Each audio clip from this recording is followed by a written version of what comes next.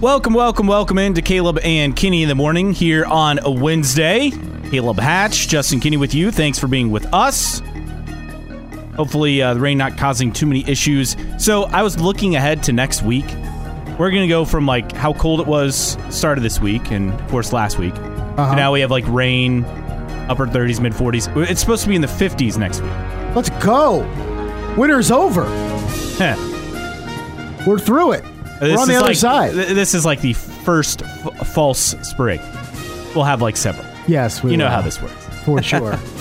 We'll enjoy it while it lasts, though. Yeah. I mean, I didn't wear a coat this morning because, like, it's still chilly, but comparatively to what it has been, it's, like, downright pleasant. That is true. More than downright pleasant. Purdue's effort last night against Michigan Boilers get a huge win.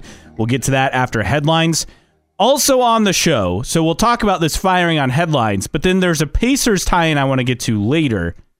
Do the Pacers play a role in the Bucks coach getting fired? We'll get to that also this hour. And you talked about this, I think, to me off the air, and I think it's fair, and I think maybe we should talk about it. Why is Josh Allen getting a pass? We'll get to that later this hour. Also in hour number 2, Purdue has been dominant.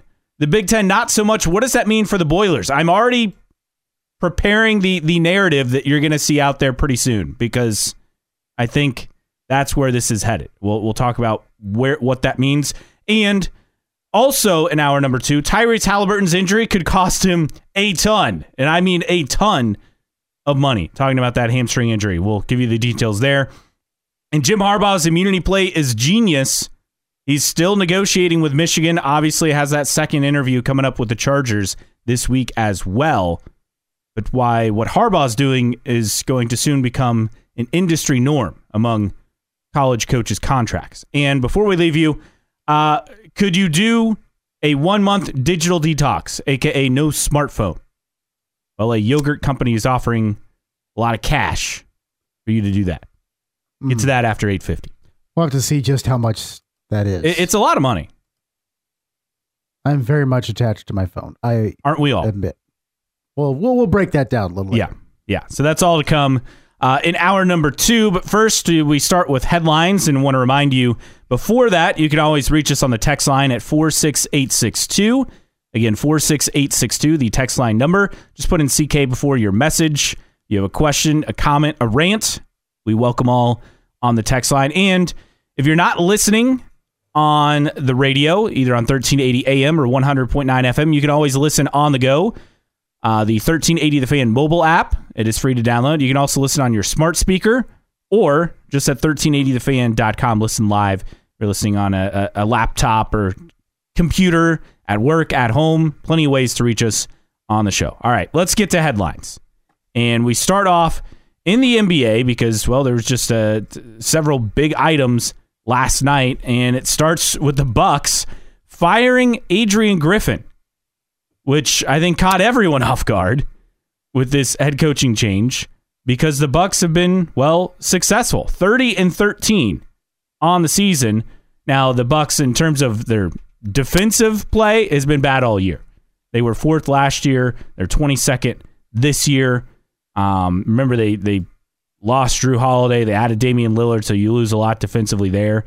But emerging as the candidate, in fact, CNN Sports, which apparently still exists, reported that Doc Rivers will be the next of course, Bucks head coach. They're the only place to report that. We've seen several places say the Bucks are in talks with Doc Rivers, so we shall see what comes of it. But again, this is a Bucks team that got rid of Mike Budenholzer, replaced him with Adrian Griffin in the offseason, and it has, I guess, not worked. Because defensively, they're not very good. Offensively, they're great. Defensively, they're not very good. Kind of like the Pacers. This was surprising or shocking when you sent this to me yesterday. And when you look at it, I mean, Milwaukee right now is not playing good enough basketball to win a championship. How much on that can you put on the coach? I think people are saying, well, when you have Giannis, why are you losing your job? Well, does it have more about to do with Damian Lillard than Giannis? I mean, clearly there was some sort of toxic issue within the locker for them to pull the trigger like this. Yeah. There was very much something going on behind the scenes. You don't fire a dude that's 30 and 14. Is that what 30 and 13? They're second in the East. Like, this is shocking. There's more to the story for sure. They're tied with the Pacers in terms of points per game, which is of course tops in the NBA.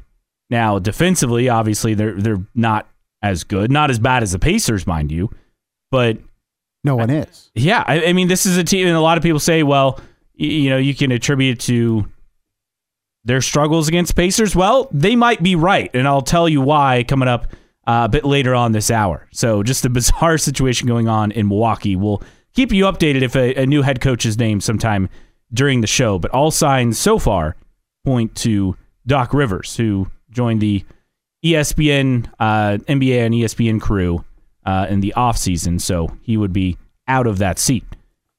But just weird all around. Not weird, though, is NFL TV ratings. Anything but. Yeah. New numbers coming in, and this is for what happened over divisional weekend, some of the other games that we didn't have numbers on just yet. And just astounding what they did numbers-wise for Bills and Chiefs. This game got over 50 million viewers, which is just absurd. Absurd. I mean, we're talking a divisional round, 50.393 million viewers, and the Chiefs win. Most watched divisional playoff game in NFL history, first to top 50 million. It also topped the average viewership for every NFC championship game played over the past 5 years. Just absurd. Absolutely absurd numbers. Every single game got north of 31 million viewers. Just crazy. Yeah. And the one that was the lowest was the record NFL game for ESPN. Right. Which is Texas Ravens, yeah. Yeah, mind-blowing. So massive ratings, no surprise. And, just imagine if the CBS broadcast team had any ounce of chemistry, how much more entertaining it would be to watch games on there. You're not a fan of Tony Romo. No. I've become more of a fan of Tony Romo. I can tolerate Tony Romo more than I can right now than Chris Collinsworth. I've always liked Chris Collins. I used to too. And then I'm not saying he's terrible. I mean, he's really good at his job. I just, I don't know. I just kind of found myself being turned off by Chris Collinsworth. I've gotten used to Tony Romo, and I think he was really good at first, and then my opinion kind of waned, and now I'm just like, he is what he is, and I'm fine with it. But nobody was turned off by either the broadcaster nor the game. No. 50.3 million people watching Chiefs Bills on Sunday night. Just absurd. Absolutely absurd. Yeah, Romo, to me, I like his enthusiasm. It was fun in the beginning because it was like new and exciting. You're just not a fan of his shtick. Yeah, he doesn't really add a whole lot. The prediction thing thankfully went away, where he's like predicting plays before they happen. Like, thankfully that's gone away because that was getting old. It was fun to start, but it was getting old. Yeah. Moving on in the NFL, the Bears have a new defensive coordinator. Are you excited about this hire, Justin? I didn't see the hire. Is it official for the Bears? Oh, maybe it's an interview. I thought it was a hire. No, I don't think they've made a hire yet. They've hired Shane Waldron as their offensive coordinator. That's what I meant. Yes, but have not yet hired a defensive coordinator. But Shane Waldron, coming from Seattle, multiple seasons out at Seattle, I think it's a good hire. But then again, you never know with coordinators. I mean, are they given good pieces to work with? Yes, then they'll probably be good. I think the biggest thing is the Bears actually going with somebody with play calling experience in the NFL. Luke Getsy did not have that. And the Bears, what a novel concept, actually hiring people that have done their job before in the NFL. And with reasonable success. Shane Waldron has had a decent amount of success in his NFL coaching career. Most notably in turning Geno Smith back around in terms of being an effective quarterback in the NFL. So who will Shane Waldron have as QB1 in Chicago? That's just the great question now, isn't it? And Waldron is a Kyle Shanahan disciple, so Again, something to keep in mind.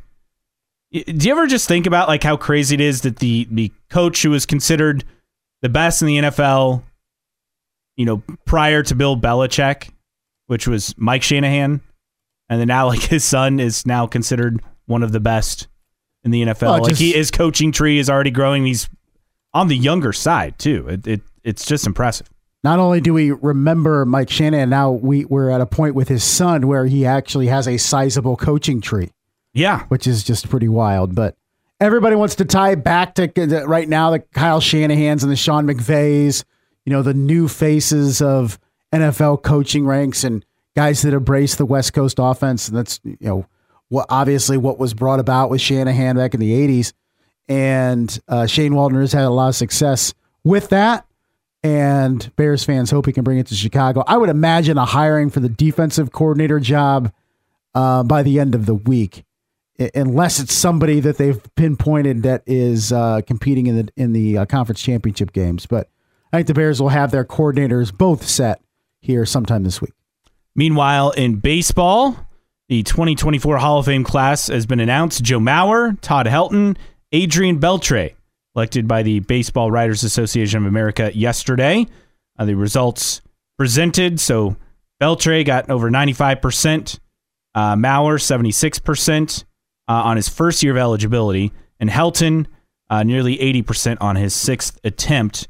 Of note, Gary Sheffield fell off on his final year on the ballot. Yeah, 10th and final year for Gary Sheffield. Billy Wagner was fourth. He's on his 9th year on the ballot. Hey, what do you think? I mean, Beltre, Helton, Mauer. All deserving. Yeah, Beltre, Mauer, their first year of eligibility. Todd Helton, his sixth. I have no problem with any of them being Hall of Famers. To me, they all seem like locks. So yeah, it's great. It's Sheffield felt like a guy who was always on the fringe. I mean, whenever a guy falls off the vote, you feel for him, but just kind of felt like the Hall of Very Good. Like that line has to be somewhere. Yes.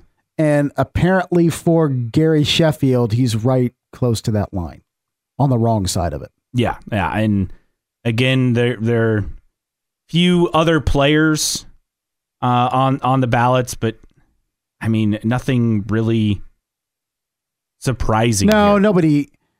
Andrew Jones and there, Carlos Beltran, in terms of guys that got north of 50% of the vote, but nothing that kind of jumped out going, wow, either way, guys getting in or out. Todd Helton, interestingly, with his sixth year on the ballot, is now the first Hall of Famer ever to only play for the Colorado Rockies. Wow.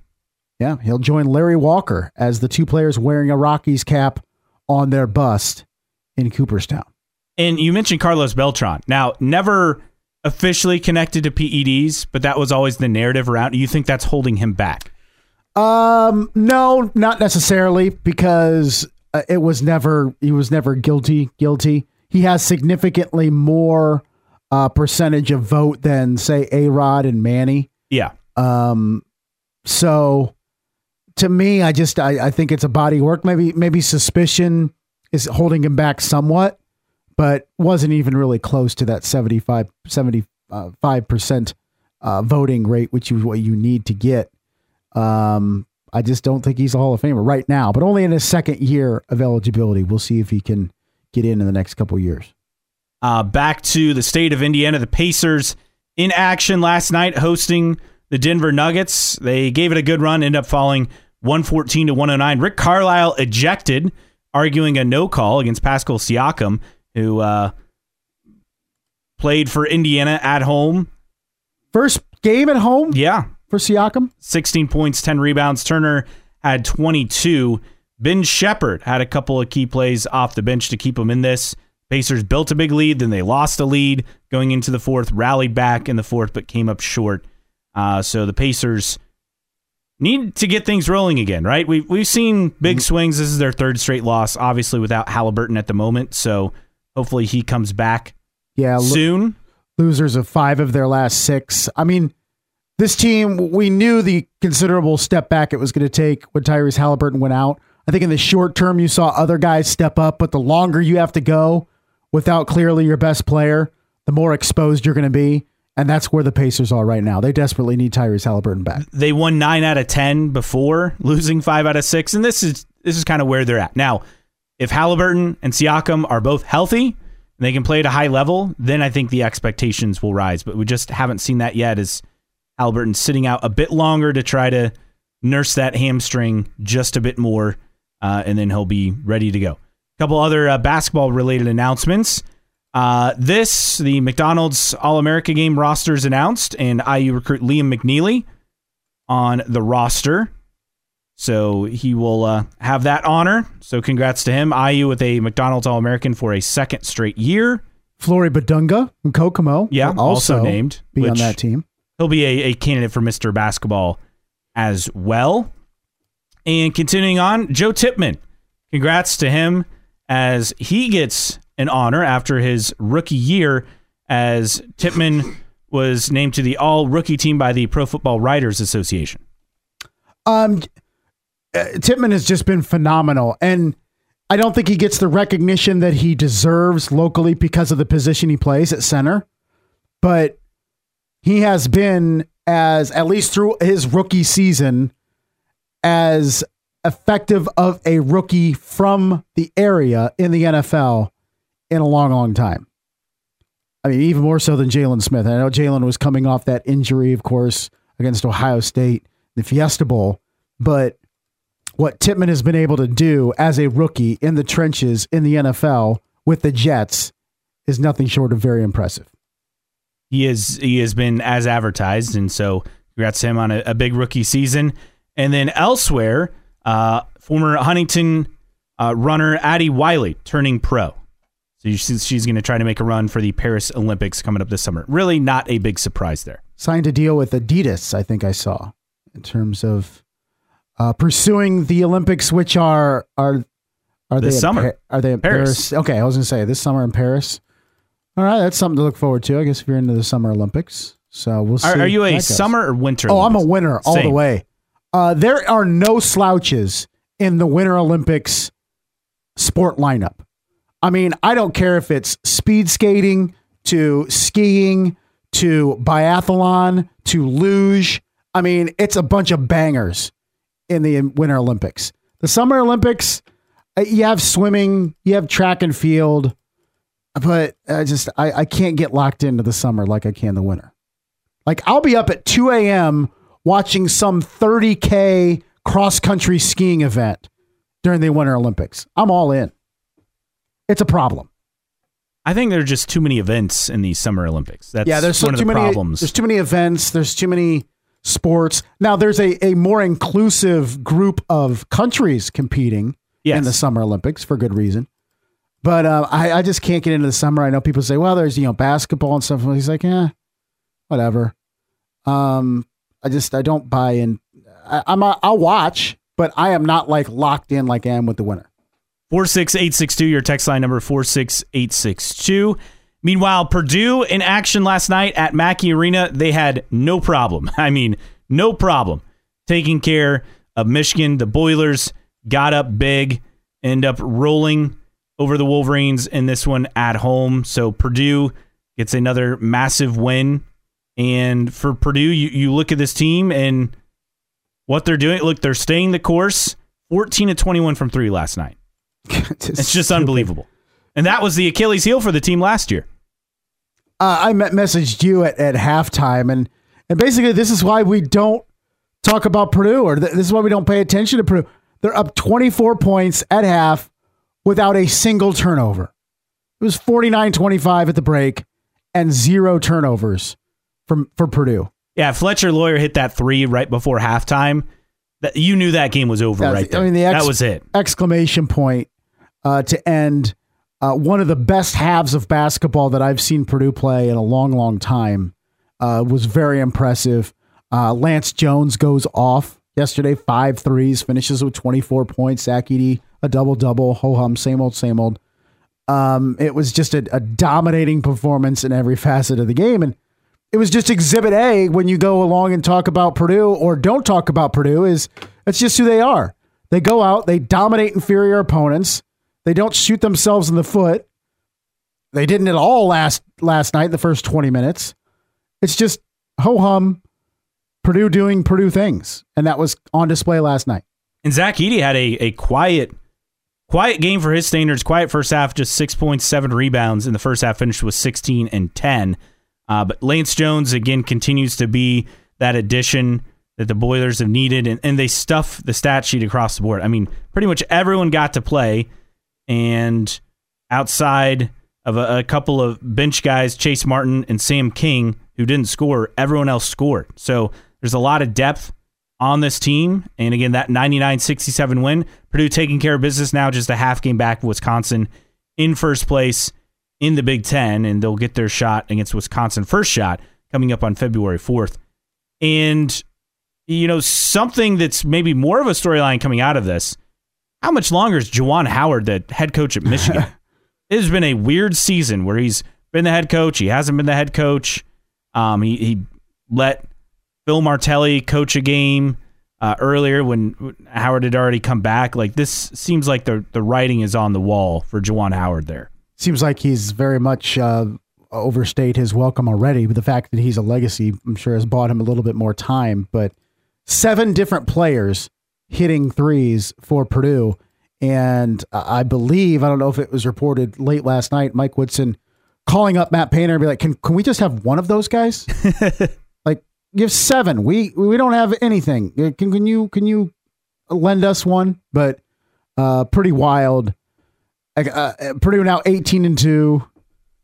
This is at some point, like, what do you say? Like, what do you say right now? Worst loss of the Juwan Howard era for Michigan. Saying something.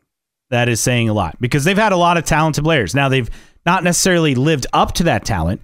They've had a lot of talented players, and for them to get trounced on the road by 32, I think says a lot about where Purdue is at this season. 46862, again, your text line number, 46862.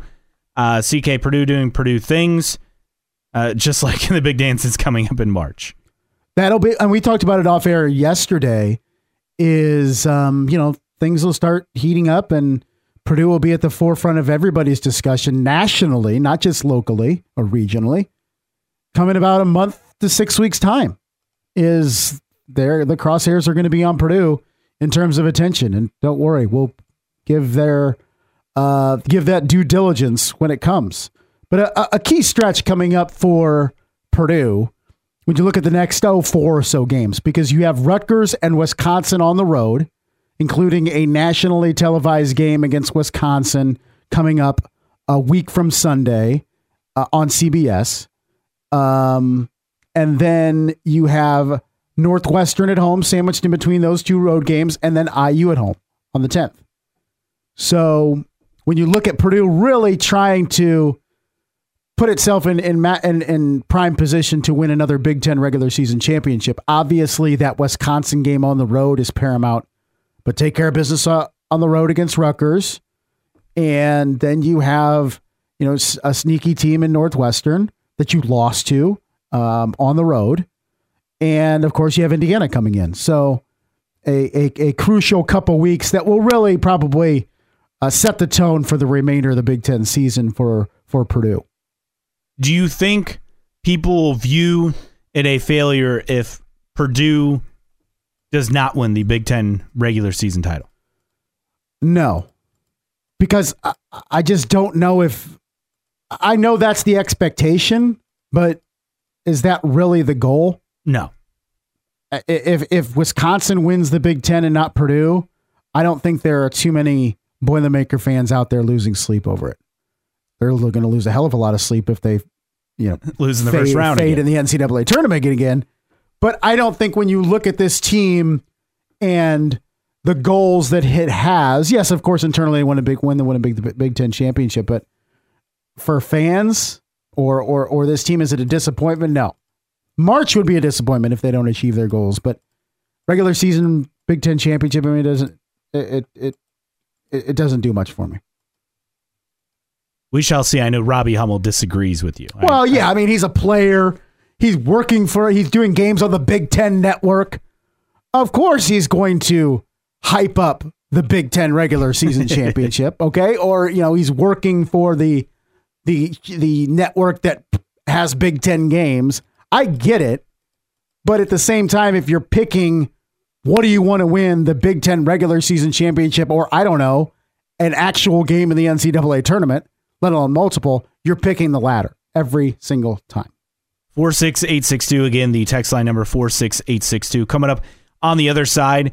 So, did the Pacers actually get Adrian Griffin fired? Well, if you connect some dots and a report that came out last night, potentially, details on that next. Caleb and Kenny in the morning, 1380 The Fan and 100.9 FM. Caleb and Kenny in the morning here on 1380 The Fan, 100.9 FM.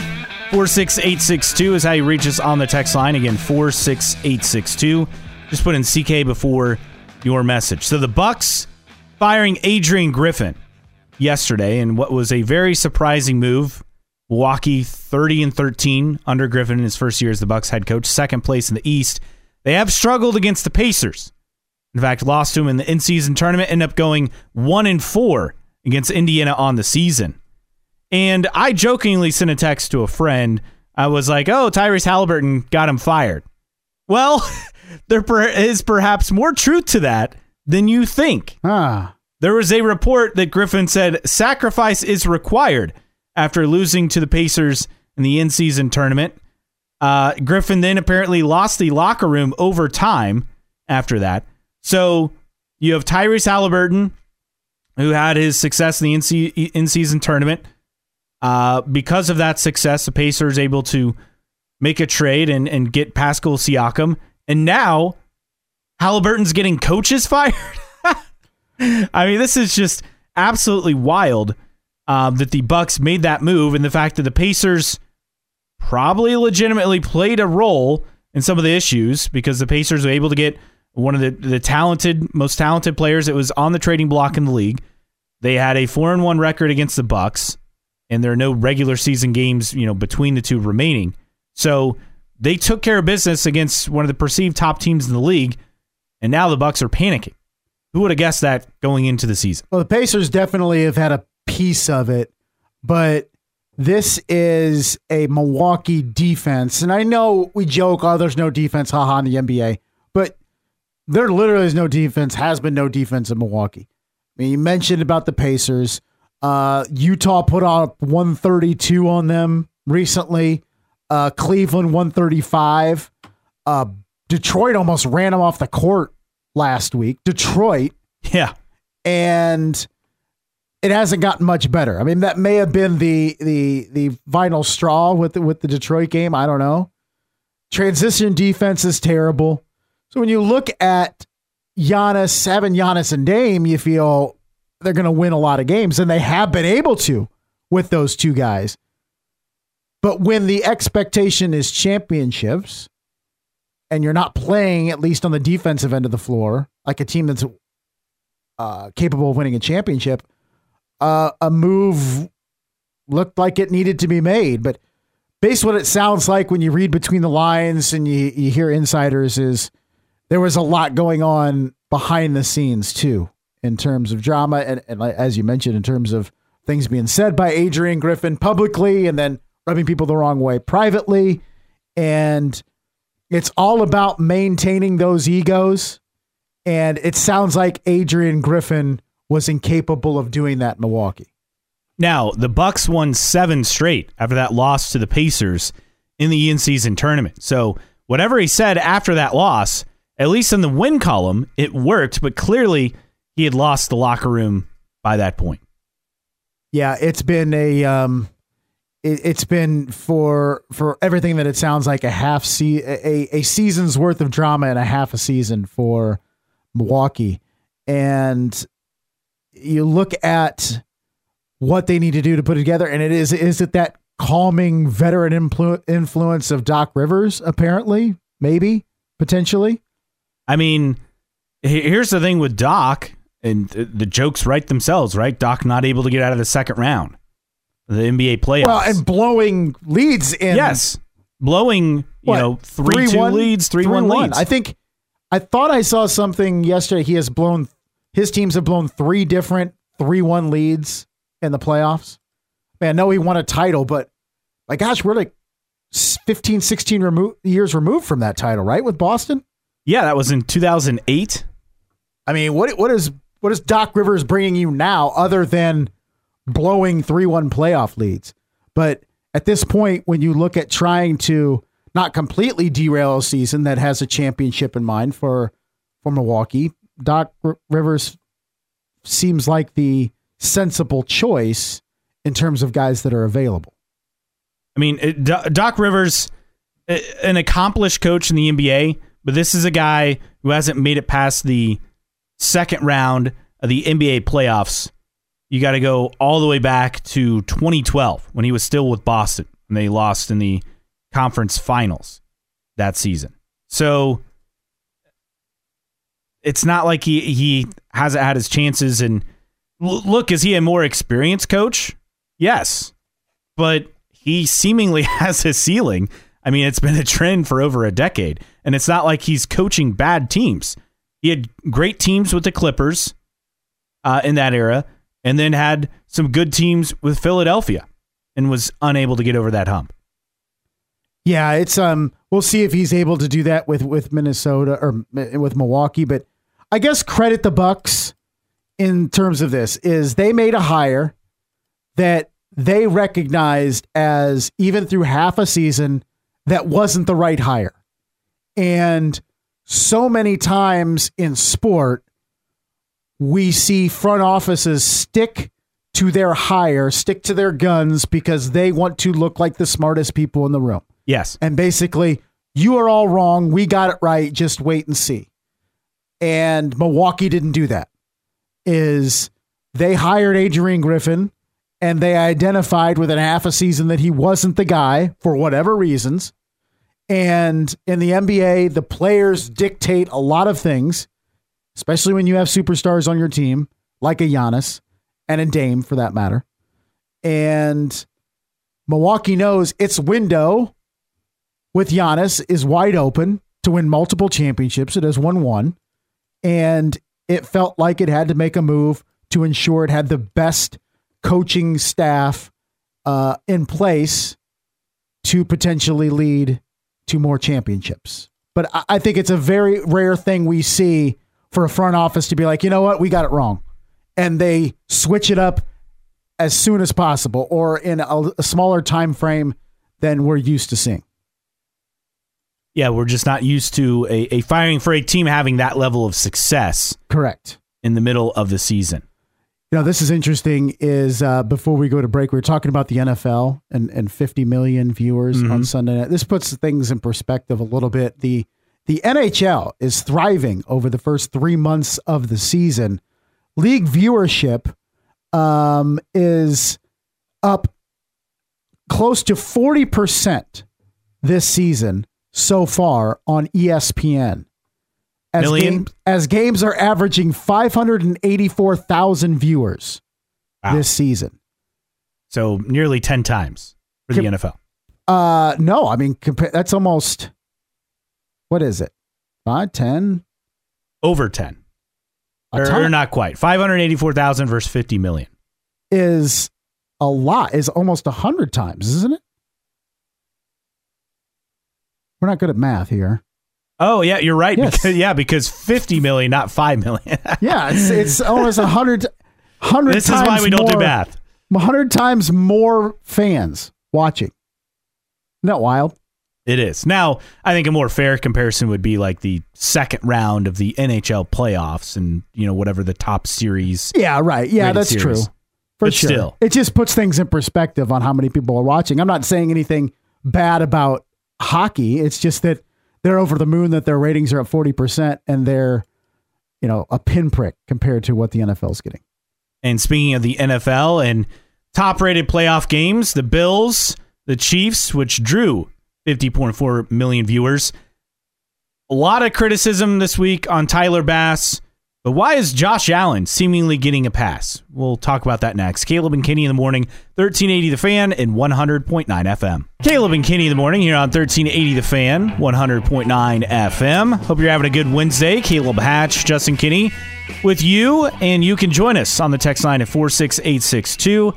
Again, 46862. Just put in CK before your message. And I think we talked about this off air yesterday, and I'm noticing a trend. Now, I understand people blaming Tyler Bass, the Bills kicker, for the loss against the Chiefs. It's the easy way out. It is. Although I don't blame him. Have you seen the fundraising? Yes. Which is pretty cool. Very cool. Yeah, for Tyler Bass. So it was the 10 Lives Club for Tyler Bass, which is, I think, a cat adoption group that he supports, has gotten over $50,000 in donations. Last I saw from Bills fans. Bills Mafia will go all out for this, which is pretty cool because, of course, missing a kick like that, he's going to hear about it from the crazies on social media. But cool to see that aspect. Anyway, he had to, I think, deactivate some of his social media because he was getting death threats, which sadly this is expected. Goes with the territory, unfortunately. Now, if you have any bit of nuance in your life, you realize it's not really Tyler Bass's fault for losing the game. One, that would have only tied the game. So temporarily. Yeah. So, I mean, it's kind of a reach to say that lost them the game when they had plenty of opportunities otherwise to take advantage. But the real issue I'm seeing after this is that Josh Allen just is seemingly in the free pass category. Just like Steph Curry gets a free pass in the NBA for everything compared to LeBron, Josh Allen is seemingly getting a free pass in the NFL. In fact, you have idiots on TV saying that they take Josh Allen every single time over Patrick Mahomes. I'm not making this up. This is Sean O'Hara saying this on NFL Network. So people like that, and I get it, that's the extreme example here. But at what point is Josh Allen going to get some blame for this loss? Because they had opportunities and they missed plays. I mean, he missed the throw to Diggs over the middle. Obviously, Diggs dropped some passes too. Like, we can't place it all just directly on Josh Allen. But the narrative is that, Tyler Bass missed a kick and Stephon Diggs dropped some passes. Well, what about Josh Allen? Where does he fall into this? Because I think if he is truly an elite player in the NFL, which people want to say that he is, and I tend to agree with that, but you also have to take the blame in these situations if you're an elite player. I think the biggest comparison for me with Josh Allen in terms of how he's treated is Dak Prescott. Because make no mistake, Dak Prescott is looked upon, and by me, I don't think it's wrong, but a lot of others is saying guys can't win the big games, 2-5 in the playoffs. But he's thrown 14 touchdowns and 7 interceptions in those 7 games. He's thrown for over 280 yards average in those games. He's putting up good stats, but you know what? He can't get it done when it matters. And the Cowboys haven't been considered Super Bowl contenders in the last several years. They've won 12 games 3 straight seasons, but I don't think anybody's looking at them entering the season as, they're on the short list of Super Bowl contenders like the Buffalo Bills have been in recent memory. Josh Allen, 5-5 in the playoffs, has thrown 21 touchdowns, 4 interceptions. Very good. Okay, stats, but cannot get it done when it counts. And I don't know why Josh Allen is immune from criticism on not being able to win the big games in the playoffs when guys like Dak Prescott are. He gets the same criticism. Well, but he gets the criticism when Josh Allen doesn't. Mm-hmm. And I don't know why that is. Why is Josh Allen continuing looked upon as, the Bills let him down again, and it's coaching or it's kicking or it's this, that, and the other? When is it Josh Allen? Well, and Josh Allen is 0-for against Mahomes in the postseason. Now, I get it. It's more than just a quarterback, duel. But he's had plenty of chances. And everything was set up for Buffalo to make a Super Bowl run this postseason. They get Kansas City at home. They don't take advantage of it. They had an easy wild card game against Pittsburgh. This was set up for them to go to the Super Bowl this year. You have a Ravens team that is very talented defensively, but I think when it comes down to it, we're still waiting to see, can Lamar break through in the playoffs, Lamar Jackson. This was set up for them, and the Bills didn't deliver. And I guess I think a lot of people want to compare Mahomes and Allen to Brady and Manning, but like Josh Allen actually had success against Brady in the regular season, or Josh Allen actually has had success against Mahomes in the regular season. Peyton Manning really did not for a long time, or in the playoffs for that matter. So that's the difference, is that the Bills can beat the Chiefs in the regular season. They're 3-1 head-to-head.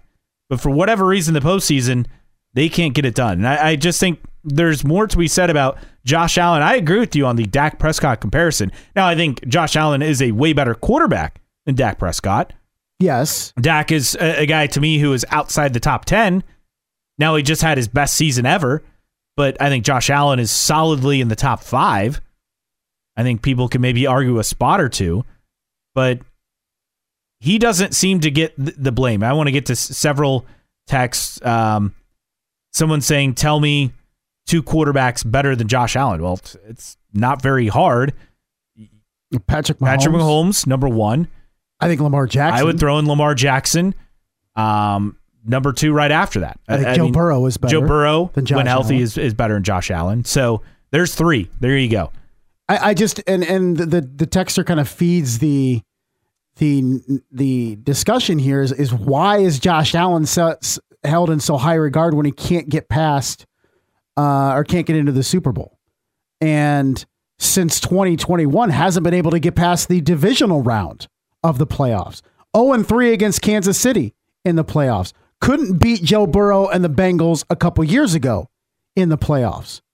Like, when do the excuses stop and Josh Allen is a really good quarterback, but just not good enough to get it done in the playoffs? It's Dak Prescott-esque. I mean, I'm not saying that Josh Allen is a much better quarterback than Dak Prescott. Yes. But they're in the same category as they cannot win the big games when it counts in the postseason.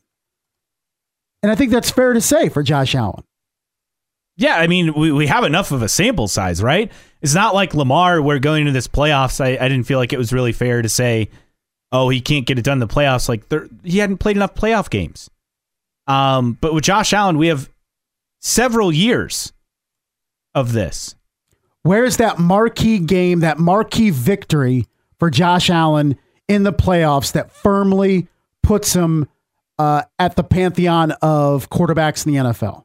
He doesn't have one. Doesn't have one. And he continues to get opportunity after opportunity after opportunity, and it's everyone else's fault except Josh Allen. Imagine, I would hope that if the game was decided last Sunday by that fumble that Josh Allen had that was luckily recovered by one of his linemen, that we would at least somehow have a conversation with the greater media entities in the country about Josh Allen's inability to get things done and make too many mistakes. We've talked about that in the regular season, about turning the ball over way too much in the red zone and the end zone. But once again, Josh Allen can't get it done. Collectively, the Buffalo Bills, but if we're placing blame on other quarterbacks for quote unquote not getting it done when it counts, why is Josh Allen get a pass? And I think another part of the conversation, if you're the Bills, why are you keep running it back with Sean McDermott? Because there seems to be a ceiling there. And I get that that's a risk changing, but look, they took the risk mid-season, fired Ken Dorsey, and their offense came alive, saved their season. Someone else saying the Bills were ravaged with injuries. Hello. Yeah, everyone is. It's the playoffs. Every team is ravaged. Go Deebo Samuel was out for San Francisco. They still won. Right? Yeah, and that's going to be a huge injury too, by the way, going into this weekend. If Deebo Samuel cannot play, I mean, you talk about the weapons. Christian McCaffrey is obviously the biggest weapon out of the backfield in the entire NFL. But if you take Deebo Samuel out of that offense for any length of time against a really good team long term, it could be trouble for San Francisco. But again, it's excuses. Everybody seems to have an excuse for Josh Allen. Oh, the injuries. Oh, the kicking. Oh, the defense. Oh, this, that, and the other. Like, there's always excuses for Josh Allen. Why? That's what we're asking. Why is there always an excuse for Josh Allen? The narrative up to last weekend, and continues to be a narrative for Lamar Jackson, is can't get it done in the playoffs. Last week had a phenomenal performance. Still just 2-3 of the playoffs, but the referendum is still out in terms of. But we're talking about a guy who had Lamar less Jackson. than 5 games of a sample size, up Right. until last he week. still is this will be his 5th playoff game coming up this week, 2-3. But that's the thing that goes too. Like, we're already making blanket statements on Lamar Jackson last week going into game number 4 of his playoff career. Yet Josh Allen has played 10 playoff games. He's won half of them. He hasn't been able to beat Kansas City. He hasn't been able to beat Cincinnati in the playoffs. And I just don't understand why he's just completely immune from any type of criticism whatsoever. And this is nationally. Josh Allen is this beacon of the bastion of quarterbacking in the NFL that, it's just hard luck for him that everyone else continues to let him down and not being able to get to a Super Bowl. Okay. Someone saying stack up current quarterback playoff records. It's Mahomes 1 and Allen 2. No, it's not. It's absolutely not. Aaron Rodgers is still in the NFL, and he's 12-10 in the postseason. Joe Flacco, 10-6 in the postseason. Russell Wilson has a better record at 9-7. Josh Allen's 5-5. Okay, so this narrative that he's number 2, and the thing that I don't buy about all of this, it goes back to the fact that the Bills have beaten the Chiefs in the regular season multiple times. The fact that he has a better regular season record against the Chiefs and Patrick Mahomes, but in the playoffs, they can't get it done. And at some point, can Josh Allen get some blame? Look, he's a likable guy. I like Josh Allen. I think he's a great player. He's exciting to watch, but that doesn't mean he's immune from any criticism.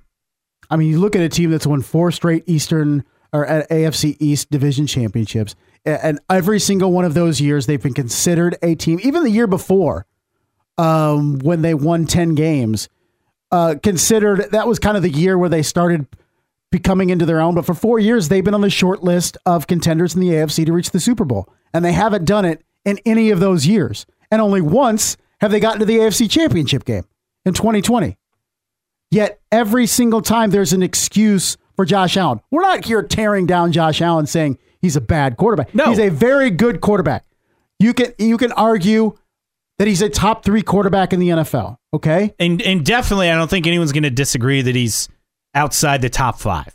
But what we're saying is, how is he completely immune from any type of criticism for the fact that the Buffalo Bills have fallen short of their goals and expectations for 4 consecutive seasons?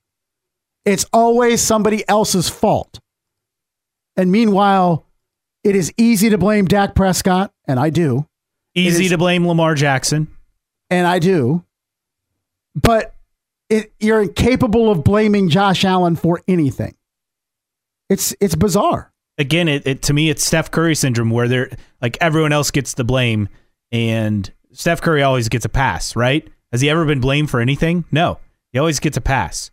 It's always, they're injuries, or so-and-so was out, or, and Josh Allen, it feels like the same thing.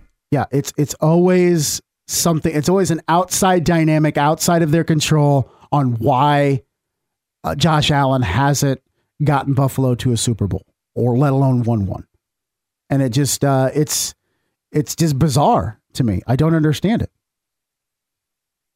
Text saying redraft the quarterbacks, and Allen is the second off the board. Again, we're not saying he's a bad quarterback. That's not what we're saying. We're just saying guys, he can get some blame for the playoff loss. Guys, you're missing the point, texters. We're not saying he's a bad quarterback. We're not saying he's this, that, or the other. What we're saying is he deserves some blame for why the Buffalo Bills cannot get to a Super Bowl. All we're saying. Coming up on the other side, man, that got people fired up. Coming up on the other side, Purdue has been dominant. The Big Ten, not so much. I'm already going to paint the picture of the narrative that you're going to see pretty soon. That's next. Caleb and Kenny in the morning, 1380 The Fan and 100.9 FM. Hour number 2, Caleb and Kenny in the morning here on 1380 The Fan and 100.9 FM. Caleb Hatch, Justin Kinney with you. 46862, as always, how you reach us on the text line. You can just put in CK before your question, comment, rant. Again, 46862, your text line number. Coming up this hour on the show, Purdue has been dominant. The Big Ten, not so much. The narrative that you're going to see, in fact, it wouldn't surprise me if you're already seeing it out there. We'll get to that in a bit. Plus, Tyrese Halliburton's hamstring strain could cost him quite a bit.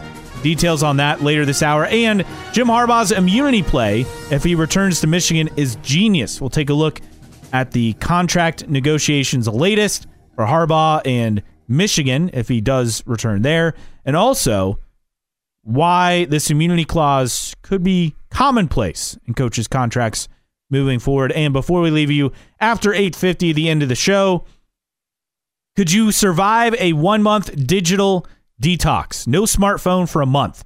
A yogurt company offering quite a bit of money for people to do that. We'll get to that at the end of this hour, at the end of the show today. Plenty to get to here in the next 40-some minutes. You got to get to it. Yes, absolutely. And, the text line, thanks to everyone texting in. But if you caught the last segment of hour number 1, no, we did not say Josh Allen is a bad quarterback. We just said he should get some blame. Guys, you're just not listening to us. We're not saying that. We just, and I made the comparison to Patrick Mahomes in the sense that there are some certain people.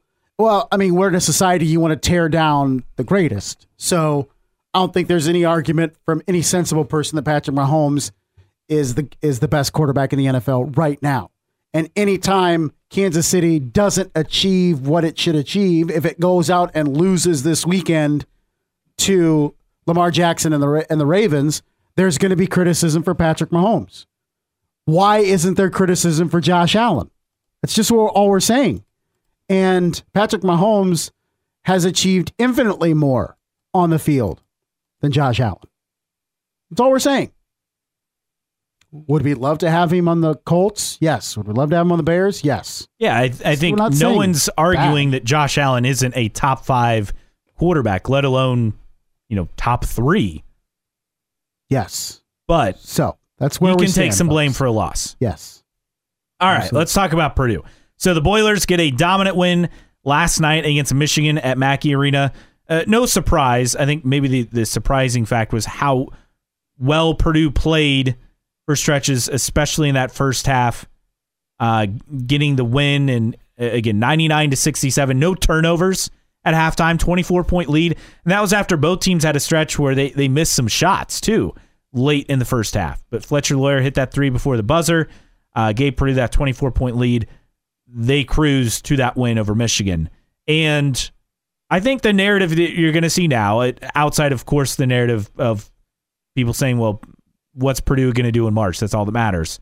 The other narrative that I think you're going to see is that, well, Purdue's having success, but does it really mean a whole lot because the Big Ten flat out is not very good this season. Right. You have Purdue and Wisconsin at the top.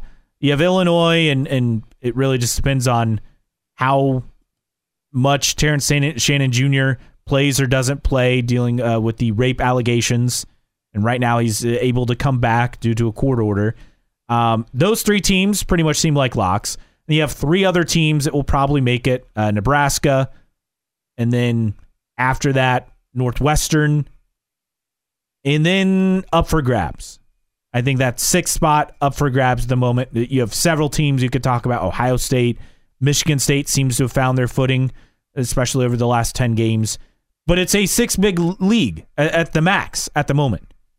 So Purdue is going to have to deal with that narrative that, well, the Big Ten's not very good, so it doesn't really mean a lot that they rolled through the Big Ten. Even though Purdue's improved, right? Zach Edey's improved. Purdue's a better 3-point shooting team this season. They're 39% as a team. But now the narrative is going to be, well, Big Ten's not very good, so Purdue must be a little overrated. Yeah, I think it's for looking at Purdue, I just don't think we can judge them based on what we're seeing in the Big Ten because it's a down Big Ten. That doesn't mean that every time they lose in the Big Ten, we should ridicule them. It all kind of depends. If they go to Rutgers later this week and lose, I'm not pushing the panic button or anything with Purdue. Should they win the Big Ten regular season? Probably, but if they don't, is it a giant area of concern? Again, I don't really think so. Someone texted in right on cue. CK, thankfully Rutgers won't be able to beat a number 1 Purdue team on a national stage this weekend. Yeah, for whatever reason, Rutgers just owns the state of Indiana. when it comes to basketball. Yeah, right. That's we're just Fox waiting. Game coming up this weekend? I think so. We're just waiting for that to happen. And, of course, you can listen to Purdue at Rutgers, noon pregame, 1 o'clock tip-off right here on 1380 The Fan and 100.9 FM coming up on Sunday afternoon. Does that lead into, does Fox have the NFC Championship game Fox first? has NFC second. So, okay. It'll actually overlap right a little bit with the AFC title game. So we'll join that one in progress after Purdue basketball wraps up. You probably won't miss a whole lot of that game. Kickoff is at 3. Well, that's what they say, but we know how these things work. It's really like 3:15, and then Purdue should be wrapping up their game and their post game. So we'll get you to the AFC title game between the Chiefs and the Ravens right after Purdue basketball on Sunday. But Purdue has a couple of markers left, right? They still have Wisconsin February 4th at Mackey, March 10th at Mackey, and then they play at Wisconsin, the Kohl Center on February 4th. So they still have those two games. Wisconsin held off Minnesota 61-59 last night, a game that came down to the wire, a couple clutch free throws late for the Badgers. So Purdue still has that. They still have marquee game with IU at Mackey, which is rivalry game. I don't think that's going to do anything nationally to change any perspective. IU flat out is not a tournament team. And then Michigan State, which who knows what Michigan State will be at the end of the season come March. They seem to have figured things out a bit. One thing that's been particularly impressive with Purdue of late offensively, and last night was another display of that, shooting 14 of 21 from 3, no turnovers, but last 4 games, all wins, 95 points, 87 points, 84, 99. This team continues to score. And you could say, well, quality of opponent, blah, blah, blah. Well, they put up 83 against Illinois, and that win just after the new year. Offensively, this right now is as good of a Purdue team as I have seen in the last 2 years because of the balance around Zach Edey. And that's the biggest thing. The defensive effort is always going to be there for Purdue. Offensively, can they execute? And they're in a stretch right now where they are nearly unstoppable offensively. Does that last? No, but at the same time, it's going to be incredibly difficult to beat Purdue if they're routinely putting 80 plus up on teams.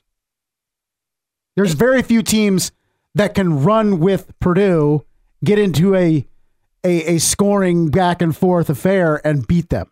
Well, and we've already seen that this season, right? Arizona.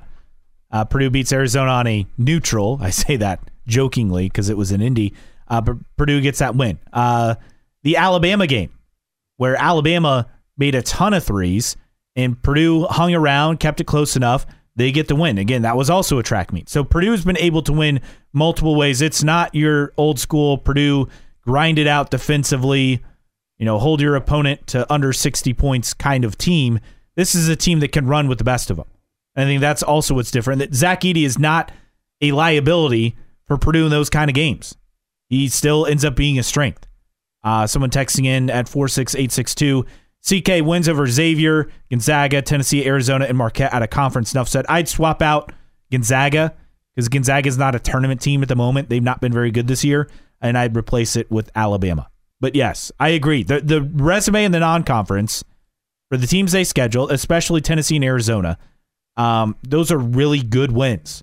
And that's why Purdue's not going to go anywhere. They're not going to drop to a 2 seed unless there's suddenly a really bad stretch. But I think you get into the slog of the conference season, and people are going to be more impressed by teams in other conferences because other conferences are flat out better this year. Not taking away what Purdue has done, right. Of course. No, very true. Let us know what you think. 46862 is the text line, 46862.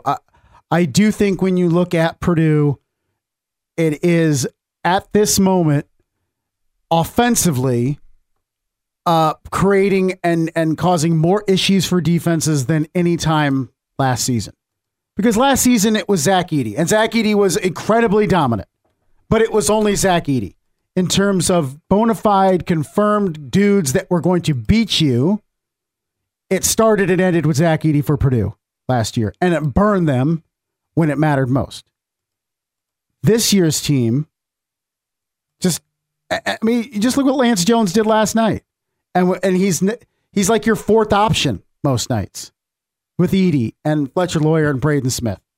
It's astounding what this team can do, but then with those abilities comes very high expectations. And so far, Purdue has met those expectations in our minds, but that doesn't mean they will continue to meet them once we get into the tournament. 46862 again, your text line number 46862. I think Purdue is going to keep coasting, and people are going to eventually start discrediting what they're doing a little bit just because the Big Ten is weak. But I don't think that changes the narrative that this is still, in our opinions, the best team in college basketball at the moment. Sure is playing like it. Last night was another display. Absolutely. Coming up on the other side, Tyrese Halliburton's hamstring strain is causing him to miss 3 additional games. It started with one of those last night. Could cost him quite a bit. We'll explain that next. Caleb and Kenny in the morning, 1380 The Fan and 100.9 FM. Caleb and Kenny in the morning here on 1380 The Fan, 100.9 FM. Caleb Hatch, Justin Kinney, and you with us at 46862. Again, 46862. Also, don't forget, you can always stream us, 1380thefan.com, via the 1380 The Fan mobile app. That is free for you to download. And there's a new feature, like the mic feature on that app. Oh, really? That you can submit, you can send us audio on there. So if you download the app and you can send us audio. So I guess if you want to send a rant, you can send it via the typing mic it out. Now you can feature on the app. And then we can check into that. So the new way to interact with us, also on your smart speaker as well. And actually just got some smart speaker data yesterday. Yeah. Did I forward that to you, by the way? No. I meant to. So let me do that. But it was fascinating to see the numbers and, how people are listening. We're not smart We're not smart enough to have we're not smart. You could have just ended there. We're not smart.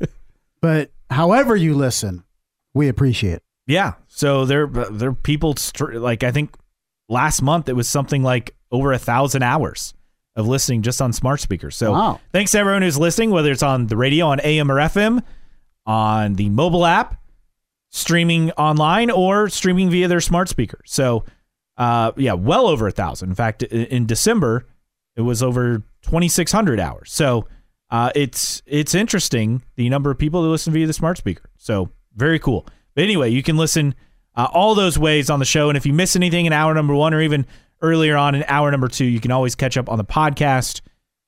Caleb and Kenny in the morning, just look for it on your favorite podcasting platform, usually up between 10:30 and 11 o'clock each and every day after the show, the full show posted. So there you have it. All right, Tyrese Halliburton, so he's out dealing with that strained hamstring, which cost him some games. He's expected to miss 2 more games with that after already missing 6. Likely will be healthy in time for the All-Star game, which he's projected to be a starter. Obviously, the All-Star game now 23 days away, so the shot clock is on. I saw yesterday there was a post that the shot clock is off. So I guess the shot clock is off because there are 23 days now left until the All-Star game in Indy at Gainbridge Fieldhouse coming up in February. But Halliburton would stand to lose, get this, Justin, $41 million if he doesn't play in at least 65 games, because that is the threshold needed for All-NBA. Now, he is expected to make All-NBA, and he could lose that amount again if he misses just a few more games. So he's very much on the edge of that. If he misses 18, because remember the Pacers played that extra game, he misses out on the extra money. So he's missed 12. This was going into last night, so I think that's now 13. So he just has 5 games left of extra margin here.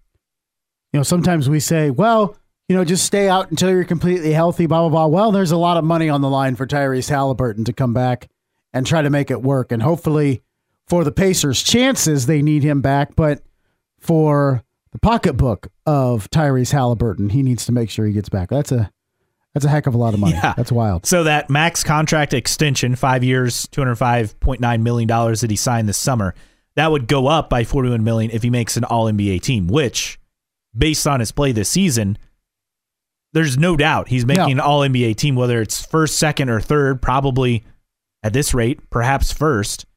It just depends on, how many games he misses down the stretch. So it's very important that the Pacers not only get him back and that he's healthy. You kind of wonder, in a way, the NBA has kind of played themselves where players now have to rush back from injuries because they're concerned about these incentives with the All-NBA and how contracts are written. So in a way, I think the threshold is maybe a little high. Yeah. I would have been fine with 60 games. I remember talking about this when they announced this. That I think we both agreed it was a little bit high. Well, yeah, because it's like low against. Like I get having management. It be more than 50 games, but 60 seemed like a fair amount. 65 just seems excessive, and now you have guys rushing back from injuries because they want to get those contract incentives. In a way, is this something the NBA looks at in the offseason? Because the Pacers need Halliburton on the floor. Not only because he's the best player on the team and they need him for playoff positioning. Look, they're dropped to the 7 seed because he's been out for a bit, but also he needs this for the contract.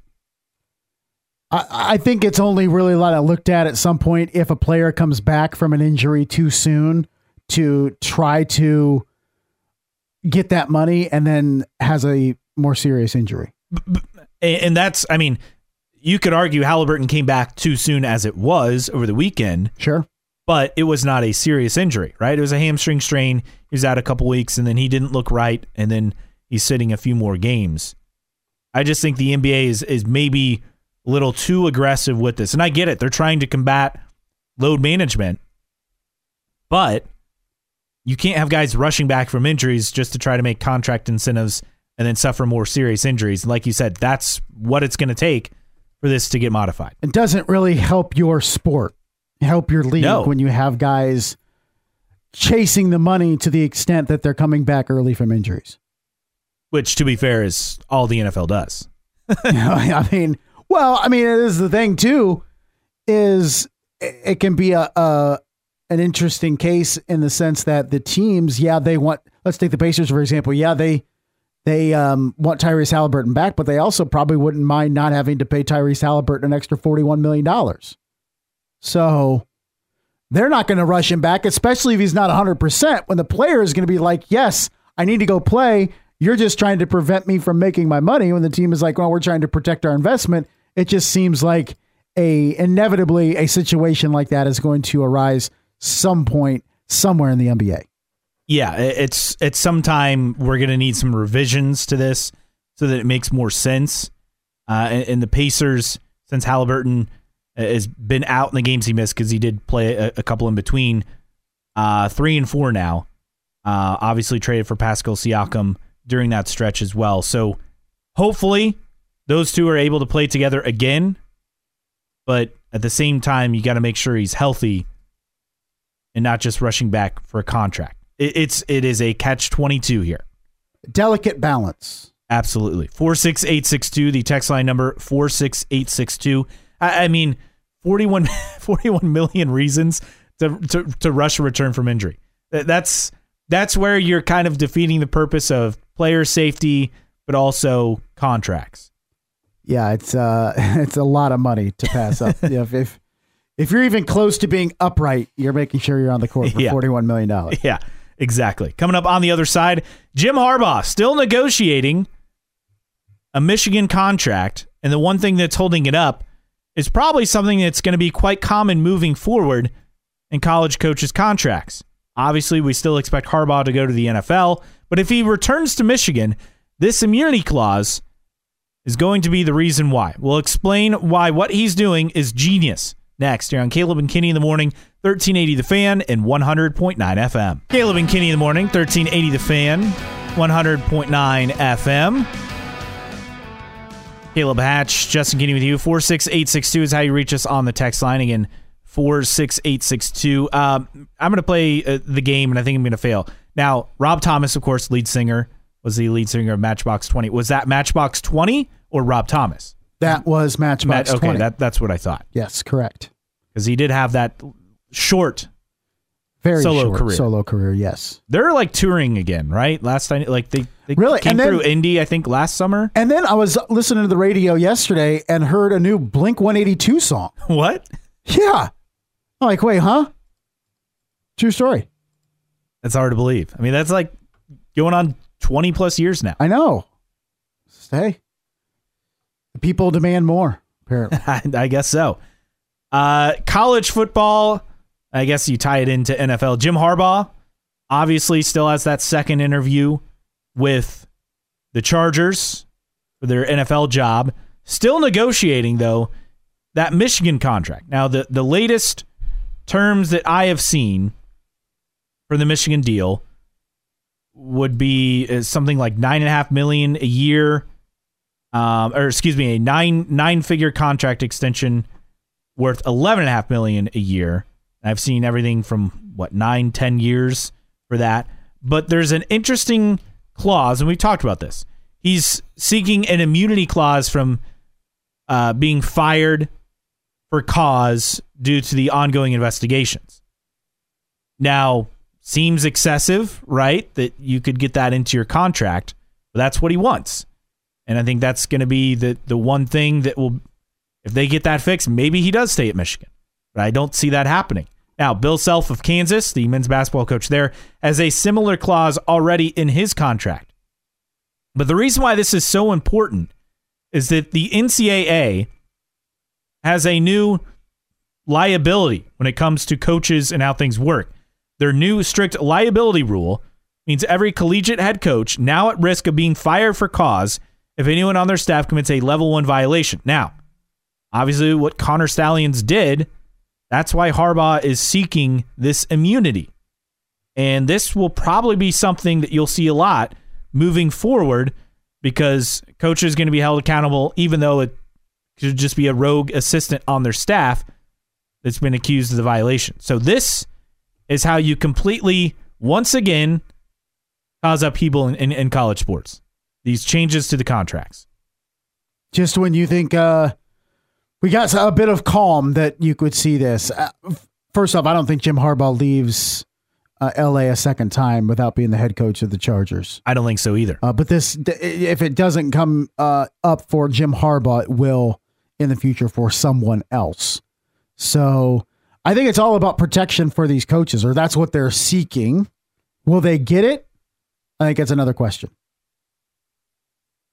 Yeah, I don't know, but look, the fact that Bill Self has one now, he's had success. I think the top of the top coaches will be able to get this, but those are very few and far between. The Dabo Sweeneys of the world, the Kirby Smarts, they'll all probably find a way to work this into their contracts. Yes, but we're talking the Tom Allens of the world, the Mike Woodsons of the world at this point. Probably not. Probably not. Now, the sign stealing case is perhaps the first case also to involve this new strict liability clause that the NCAA has invoked. So again, ongoing negotiation. It's going to be a bit before we feel like we get an answer on something like that. I mean, this could take years, right, before we get the final findings. Right. But this perhaps the first case dealing with this clause, and that's why Harbaugh is finding it so important to work that immunity clause into a contract extension at Michigan. But I do like the liability because a head coach should be in charge of every single thing that happens under his watch at a college football or basketball program. He's responsible. It's kind of like being a boss somewhere or whatever is whatever happens underneath you, in the end, the buck stops with you and you should be held responsible. But these clauses that could potentially protect these coaches are going to become more and more popular. And the other element of this that, potential NCAA penalties could follow Harbaugh to the NFL, but no in enforcement to an NFL employer? Yeah, no. good luck with that. That's not NCAA happening. can't even enforce its own rules in college football or college athletics, let alone the NFL. But there is precedent. Jim Tressel, remember, who resigned after Tattoo-gate at Ohio State? He was suspended for the first 6 games of the 2011 season after he was hired as a replay consultant by the Colts. So there is precedent, but a head coach, they're probably not getting that level of punishment. I don't even know what that means, replay consultant. Are you the guy that buzzes down if you needed to challenge something? I guess, yeah. I don't know. Oh. I just don't see that being something that goes into it. And look, level and violation serious, but Tennessee, they were found guilty of 18 of those under former coach Jeremy Pruitt. They didn't get a postseason ban. They got recruiting restrictions and an $8 million fine, right? Money will just make things go away with the NCAA. So yeah, just give us money. We'll be fine. And for Harbaugh, perhaps that contract clause could be the one thing that keeps him at Michigan. But as always, why wouldn't you go to LA? It seems to be the best job of the NFL jobs still available for next season. Seems like that is where we're trending currently with that second interview pending with LA. Coming up on the other side, we'll wrap things up. Could you survive a 1-month digital detox? No smartphone for a month. A yogurt company offering quite a bit of cash for those selected who can handle it. We'll give you details on that as we wrap things up here on a Wednesday. Caleb and Kenny in the morning, 1380 The Fan and 100.9 FM. Wrapping things up here on a Wednesday. Caleb and Kenny in the morning, 1380 The Fan, 100.9 FM. 46862 again, the text line number 46862. Wrapping it up in our final story of the day. All right, so we always hear, could you go a month, right, without your smartphone? Well, a yogurt company is actually putting the challenge out there. Siggy's is doing a digital detox. Give up your smartphone for a month. What do you get? So they will participants. Okay. But if they do it, $10,000, a smartphone lockbox, you get an old-fashioned flip phone with 1 month of prepaid SIM card and 3 months of Siggy's yogurt. Of course, you got to throw in your product. But so you still get a cell phone. Like you can text, I assume, and make calls. So it's not like you're truly going without your phone for a month. Right. This seems more manageable. For $10,000, yeah, I could do it. Now I'm attached to my phone, like many people are. But like this doesn't say anything about you can't use your laptop or tablet, right? Right. It's just like, your. There are too many workarounds around this. Yeah, I'm sure the fine print lays it out a little bit different, but let's do it. $10,000. I'll start right now. The average person, now they cite a study, spends 5.4 hours on their phones each day. What's the app that you use the most daily? Twitter. Twitter? Yeah. Just on the Twitter machine? Yes. Yeah, I would, I don't know. Probably. Or Facebook. Like, there's just mind-numbing, when you get on Facebook and you just start scrolling with videos. I don't care what everybody's doing. I don't care about the updates. I just go through videos and stuff. But like the videos from the story feed? Yeah, the story, the video, and then you go to Facebook Reels, Yeah, my wife, it's Instagram Reels. Yeah, that's but what my wife has all the time. She deleted Instagram from her phone and then she watches it on the tablet. Oh, really? And like treats it as like, her screen time, which is actually smart because she watches it a lot less and it's less annoying. Gotcha. That's smart. But yeah, I think for going for a month for $10,000, I would find a way to do that. And again, you get a flip phone. So Siggys.com, Siggis. That's how you get details. No, so they did not pay us for this. I just want to make that clear. You have to register to be eligible. Is that what's going on? Yeah, you have to enter the contest. Enter the contest to be chosen. Mm-hmm. So they have a form, like I'm looking at it now, just name, email, your country. And you have to write an essay between 100 and 500 words explaining why you need a digital detox in your life, how it will impact you in a positive way that aligns with their brand philosophy. All right. Of eat their ice cream. It's basically yogurt. Yes. Apologies. But 70% is how clear the explanation contained in the essay of how they'll use their time to live a simpler life. 20% creativity and originality. 10% authentic expression of commitment to the challenge living for a month without a smartphone. So very nice. But yeah, it's just a simple form you fill out on their site. The way they present this, I think it's very doable because you get a smartphone, so you can have the contact you need as far as being in touch with people. And it doesn't say anything that I can tell as far as not being able to use a laptop, an iPad, whatever kind of tablet. Right. Someone texted in Messenger for them. Yeah, if you use like Facebook Messenger. Yeah, what app do you use the most? Let us know the text line 46862. Again, 46862. Just put in CK first. What app on your smartphone do you spend most of your time on? Do you use the most? Let us know. Before we go, did you see this guy running the marathon in China? The chain smoking guy? I've heard about him before. So now he's been banned for 2 years. I think it's just in Chinese races. Yes. He's facing a 2-year ban from events and races organized by Xiamen Marathon's organizing committee, which is in China. Basically, he chain smokes cigarettes and runs. And apparently, he only smokes when he runs. Oh, that's interesting. Yes. So for him, it's some sort of therapy while he's running. But he was first known in November of 2022 when he smoked while taking part in the Zhejiang Marathon in November of 2022, completed that race in 3 hours, 28 minutes, placed 574th out of over 1,500 runners, and was widely reported by media outlets such as the Huffington Post and Sky News. Huffington Post. Yes. But just funny name tying to the story. Yes. Now, here's my thing. So for some people, they've said like it's a detriment to the other runners, I guess, if there's smoke. I get that, cigarette smoke or whatever, if you're running by him.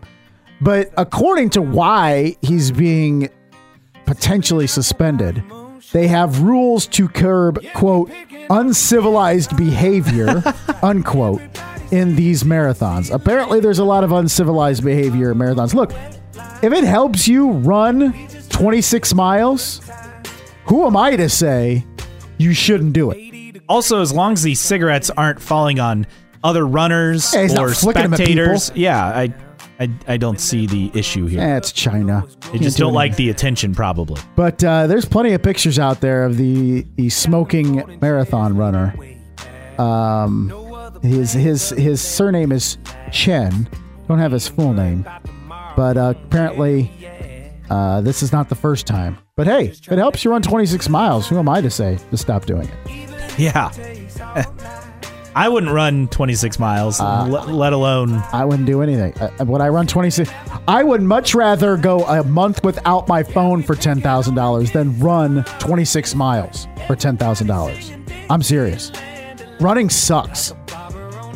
Yeah, I could not do a marathon for 10 grand. It'd have to be a lot more money. Yes. Seriously. I mean, I did a 5K once, and I felt like that checked the box. I think a 5K is the most that any human being should be legitimately running. Anything after that is absurd. Like, I don't get cross-country running when after you're done, like, your body just expels all fluids. And, like, you pee yourself. Like, that tells me that your body is like, what the hell are you doing? That's if your body is telling you, what the hell are you doing, you probably shouldn't be doing it. Well, you certainly wouldn't be into the extreme marathons, right? The 50 and 100-mile races. Yeah. Insanity. All right. Well, that wraps it up for us today. Thanks for joining us. For Justin Kinney, I'm Caleb Hatch. Dan Patrick up next. The Herd with Colin Cowherd coming up at noon. Indiana Sports Beat with Jim Coyle from 3 to 4. It will be a best of. Again, today Jim's been under the weather, so another best of. And the Sports Rush coming up today as well with Derek Decker filling in for Brett Rump. Brett out today and tomorrow. So Derek Decker filling in today, Shannon Griffith tomorrow. All here on 1380 The Fan and 100.9 FM.